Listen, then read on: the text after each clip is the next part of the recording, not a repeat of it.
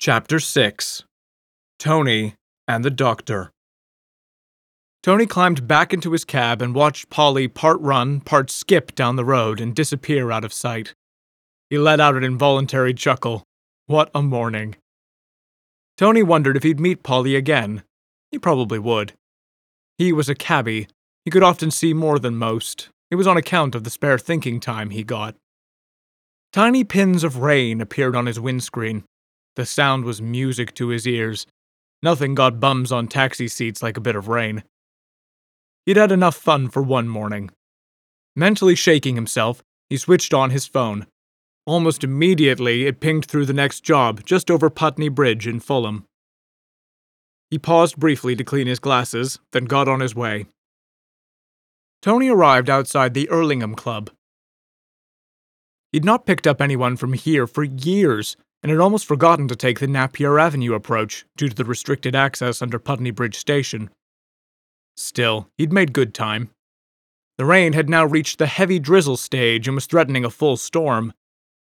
Tony peered out through his steamed-up window to spot his passenger. A very smartly dressed woman, Tony guessed in her early 50s, appeared outside and put up a large golfing umbrella. He beeped his horn and flashed his lights, and she made her way to the cab. He wondered who she might be. The Erlingham Club was not the most well-known private members' club, certainly not in Tony's circle of chums, but it was undoubtedly one of the most prestigious in the country. Whoever this lady was, she was well connected. Tony's interest was tickled. Today was an exciting day. "Good afternoon. Can you take me to 49 Farringdon Road?" Her voice had an upper-class ring to it, coupled with an air of authority. Years of experience had taught Tony the difference between business and pleasure. This trip was most definitely the former. "Certainly, jump on in." Tony beamed at her. They sat in silence for the first 5 minutes. Tony, naturally gifted at starting any conversation from scraps, asked, "Have you had a good morning?" The well-dressed woman looked up from her phone where she had been intently typing away. She caught his eye in the mirror of the taxi and looked back down at her phone. Manners were not high up on her undoubtedly vast skill set. She didn't even pretend not to hear him. Tony, however, was never one to be put off by a lack of response, and decided to continue anyway. "I've had a funny one myself.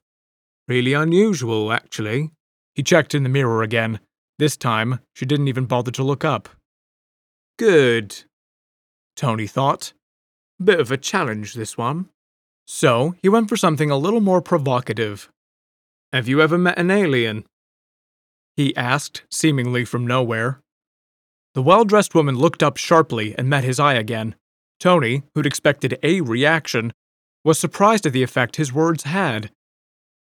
He didn't know why this had grabbed her attention, but he'd play on this a little more.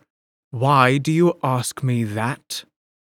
she said slowly, not once taking her eyes off him. "It's just because of a curious incident that occurred to me and another passenger earlier today," he said, careful not to give away too much. She seemed to relax a little, but not entirely, as she asked, clearly despite herself, "Why? What happened?" It was the perfect opening. Tony launched headfirst into Polly's story, first explaining the code and then the small adventure of trying to find Donald. As he merrily chatted away, he became aware of how intently she was looking at him, almost a little incredulously, but more than that, she was fascinated. He became a little more cautious about exact details. He wasn't sure what stopped him exactly. Still, his early warning system told him that somehow the very well-dressed lady was connected into his story and keener to hear it than he found comfortable. "And so, that was my morning. Funny, eh? What about you, then? Had a busy one?" Tony quickly concluded. The woman was clearly in no mood for small talk. "The person that your passenger needed to find, did she say what his name was?" she asked. No, I don't think she said his name. Or maybe she did, I can't remember now."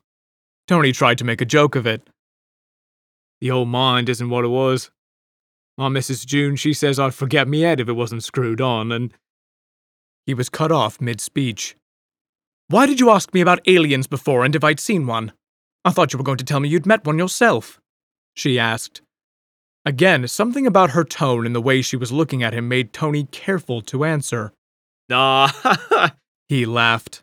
I haven't seen one. It was just Polly and me. I was the passenger. We were joking around and thought that Donald might be an alien. He was the one who gave her the code. To be honest, I think it was just a brother having a laugh. Nice one, Tony, he thought inwardly, kicking himself. He was not sure what he'd just given away, but he felt it was something pretty important. The well-dressed woman leaned back in her seat, looking as if she'd gotten what she needed from the conversation. Tony felt a bit nervous. He rarely spoke about other passengers in detail, but he'd been so excited and inspired by the morning events that it had seemed harmless to tell this woman about it.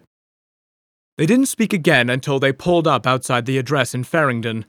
The building looked like an office, but it had no indication outside as to what went on behind its black, regal double doors. Here we are, then, said Tony, looking back at the woman.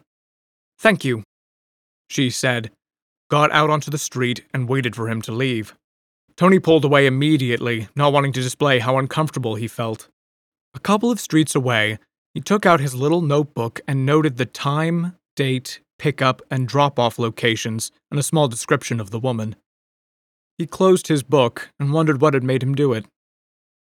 Back on Farringdon Road, the well-dressed lady watched the cab disappear into the traffic and then quickly pulled up a contact on her phone and rang it. Hello, is that Dr. Cardolp? It's Dr. Matlock. We need to meet this afternoon. After a brief pause, she continued. Yes, it's urgent. I would like you to take me through the full details of the pickup. We have some interesting developments we need to discuss.